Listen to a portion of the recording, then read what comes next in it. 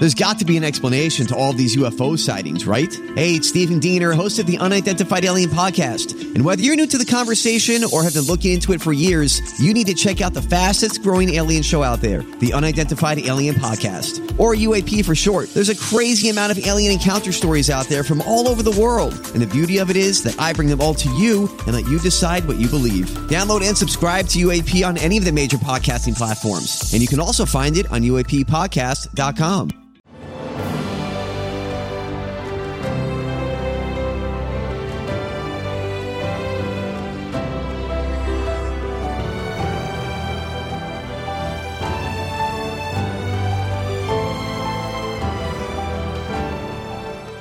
Welcome to the very first episode of Beyond the Fame with Jason Fraley. I'm your host, Jason Fraley, picking the brains of the top filmmakers, musicians, and artists of our time. You've heard the 40-second highlights on WTOP, but this podcast is a chance to share the full in-depth conversations. Whenever I interview someone famous, you'll be the first to hear it. And I'll even tap into the archives whenever it makes sense. It's a real treasure trove of interviews over the past decade here in the nation's capital. But we're kicking things off with arguably the most prolific documentary filmmaker ever, Ken Burns, who just dropped a new 3-part documentary series on Ernest Hemingway on PBS. Enjoy. Hey, Jason, it's Ken. And also, this is co-directed by my longtime producing and directing partner, Lynn Novick, too. So produced by Sarah Botstein and written by Jeffrey Ward. This is the team that we don't leave home without. Yes, and our listeners and your fans will definitely remember their names from the credits from all of your stuff. So I'm glad you threw them in there.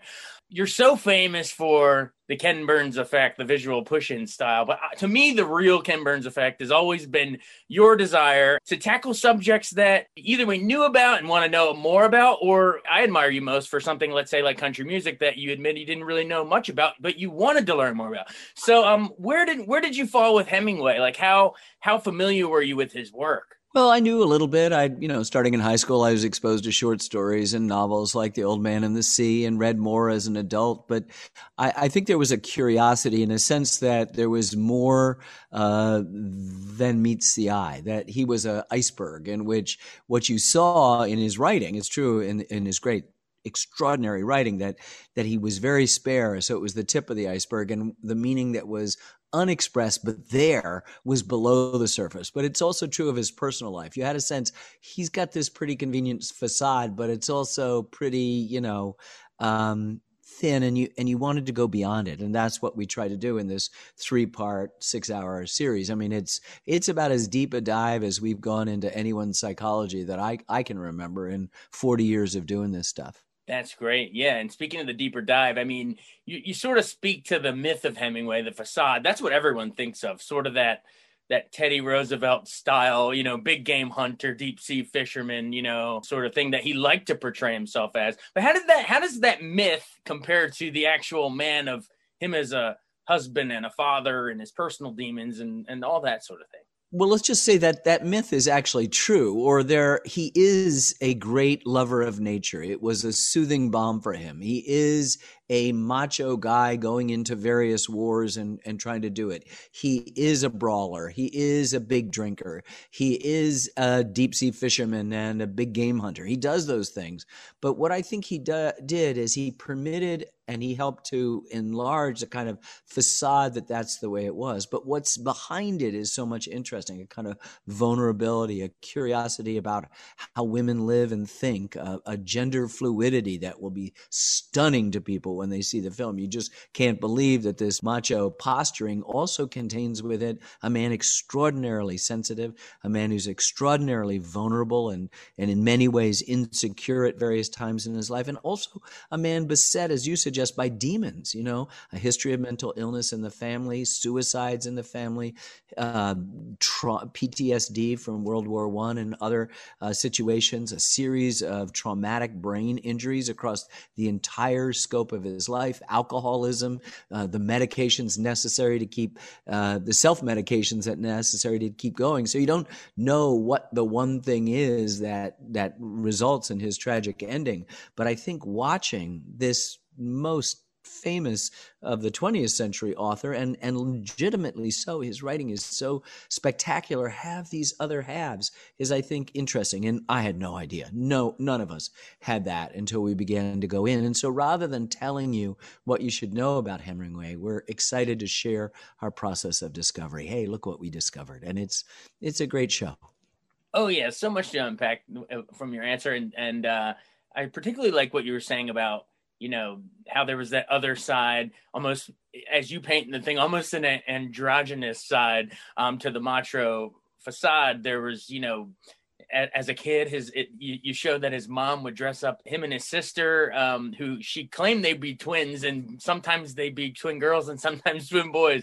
Later, one of his wives cut her hair short while he grew his long, and they tried to match hair lengths. And it even showed up in some of his characters, some of the female characters. With one of the interviewees talking about how he almost writes from the point of view of a woman, defending the fact that this macho guy actually had a feminine sensibility sometimes. Well, it is easy to dismiss Ernest Hemingway if you only accept the conventional wisdom or the superficial knowledge. But if you don't, as I think we're all required to do, is dig a little bit deeper, it's surprising, his empathy. There are short stories that he wrote 100 years ago that are stunning in their ability to capture, get inside, as the writer Edna O'Brien says, the skin of a person of the opposite sex. Is kind of androgyny that you have to perform. And the twinning, that is to say the dressing, not just one sister, but all his sisters and himself, as boys and girls, was not an uncommon thing, but clearly some thing about the gender distinctions blurred with him in a way. And he took that into his life, and all of his wives were asked to cut their hair, and often did. And he grew his long, and they would do role playing and role reversals in their sex life, which he was willing to talk about in posthumously published novels and in letters that we had access to. So I think what it does is it tells you there's somebody else. You also begin to see the high cost of trying to maintain a kind of celebrity status, the way it distracts you from your normal, in Hemingway's case, extraordinary discipline of writing.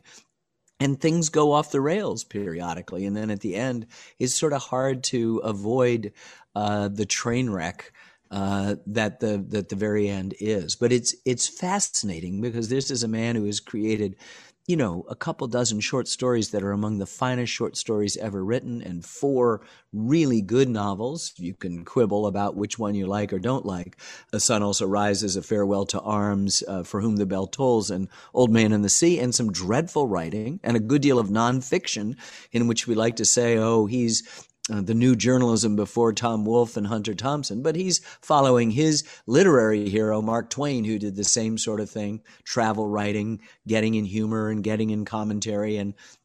And I think that Hemingway does it sometimes to beautiful effect and sometimes to not so great effect. And it certainly made him susceptible to critics. But with A Farewell to Arms and For Whom the Bell Tolls and The Sun Also Rises and Old Man and the Sea, you've got great novels. I mean, he wrote Old Man and the Sea in one of the worst down periods of his psychological and physical and emotional life. And, it was from that the Nobel Committee awarded him the Nobel Prize for Literature, which is, a pretty amazing endorsement of Hemingway for the ages, not just for the moment. Oh, yeah. I mean, his writing is for the ages, so it's fitting. We've sort of been dissecting a lot about his psyche and his upbringing and inspirations and the like. Speak to his actual prose, like as a writer for a second. One of your interview subjects nailed it and said he rearranged the furniture and all of us authors sit on it, and you might be sitting on the arm of the couch, but you either embrace his ghost or you have to kill it off. Those are two commentators. Tobias Wolff is about the furniture, and Abraham Verghese is about this idea that you have to either kill his ghost or embrace it, which just tells you of the centrality of his influence. And what it is he is born out of a period that we call now modernism, a kind of post First World War, begins in the First World War. It's the complicated compositions of Stravinsky and Erik Satie. It's the new paintings by Picasso and Cézanne and others. It's the very complicated and complex and difficult to read prose of James Joyce and William Faulkner. But Hemingway, ever bit the modernist, as one of our literary critics in the film says, dared to impersonate simplicity. So he wrote these very spare sentences that represented the early training in music that his mother gave him, the compositions of Bach, counterpoint and repetition and counterpoint. And also he'd been a cub reporter for the Kansas City Star, and they were known for their spare writing. So it's like, don't use adjectives, just state the facts, these declarative sentences that are often parodied, but what it does is it permits him to invest all this meaning in seemingly simple things, and it's just catnip if you're a reader, because what he's able to do without all the ornamentation of others is get right at the heart. So there's something in the prose that is so amazing. I was just last night reading from A Farewell to Arms, stuff about the way we sentimentalize and turn into nostalgia, war, which is the last thing we want to do, and all of these other things that take place.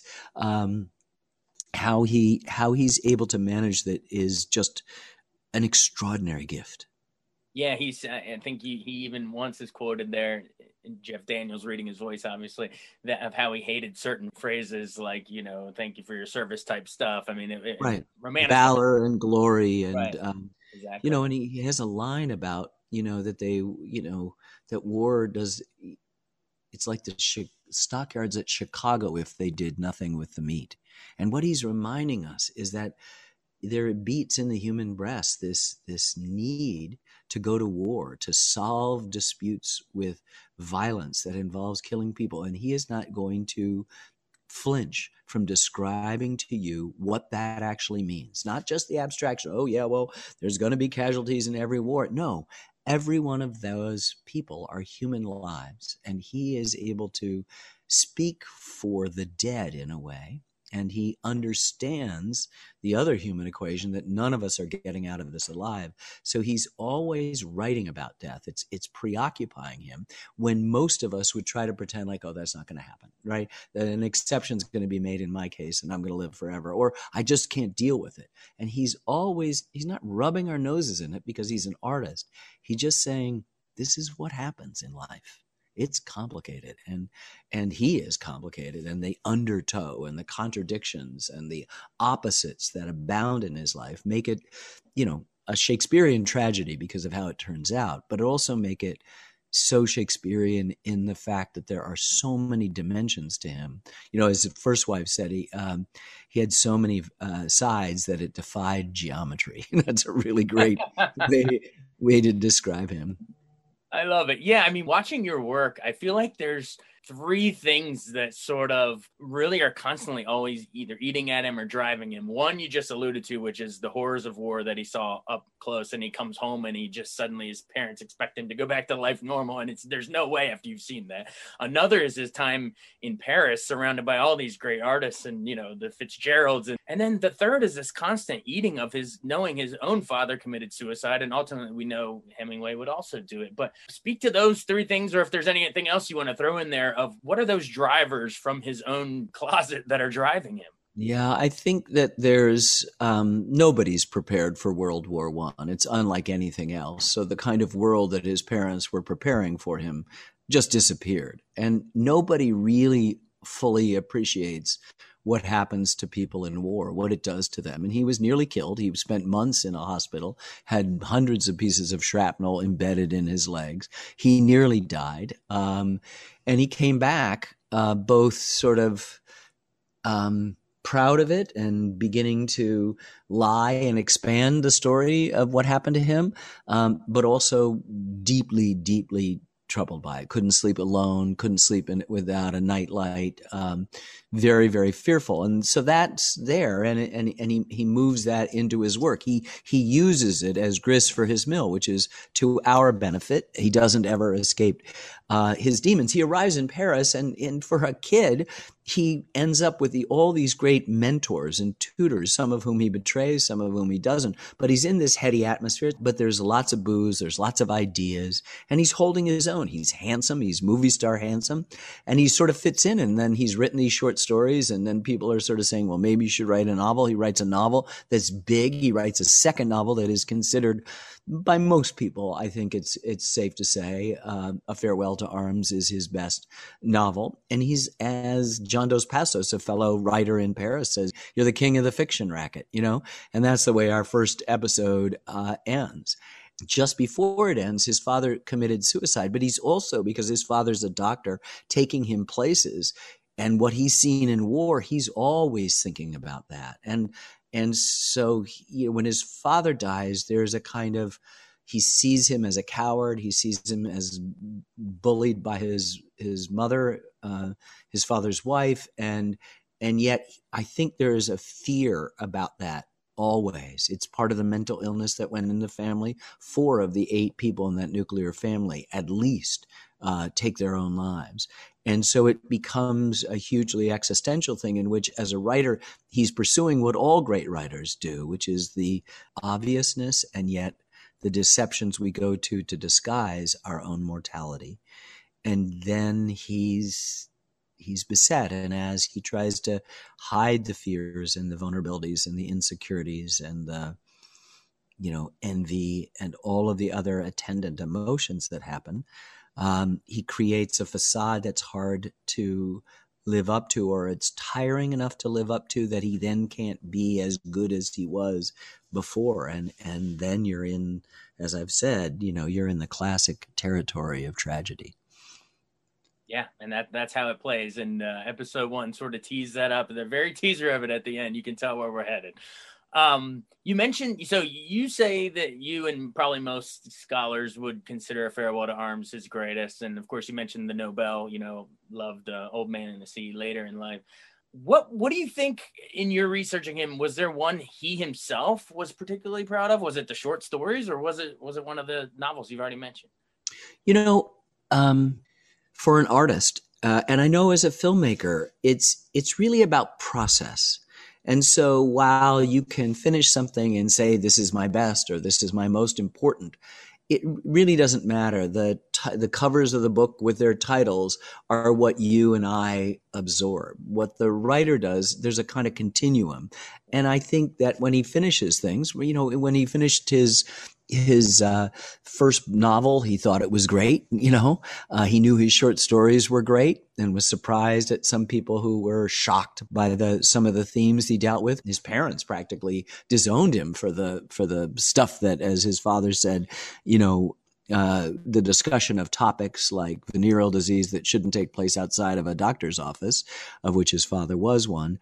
And then he goes along and he does good work. When he switched to nonfiction for a while in the 30s and wrote Death in the Afternoon about bullfighting in Spain and took on a character in the book, he's explaining things to an old lady who's listening, and he's trying to justify his attraction to bullfighting, knowing that most Americans will be repelled by it and the wanton death kind of abhorrent to us, but it is a noble tradition within the European community, particularly Spain. And then later, Green Hills of Africa, in which he's even more of a kind of pompous pontificator.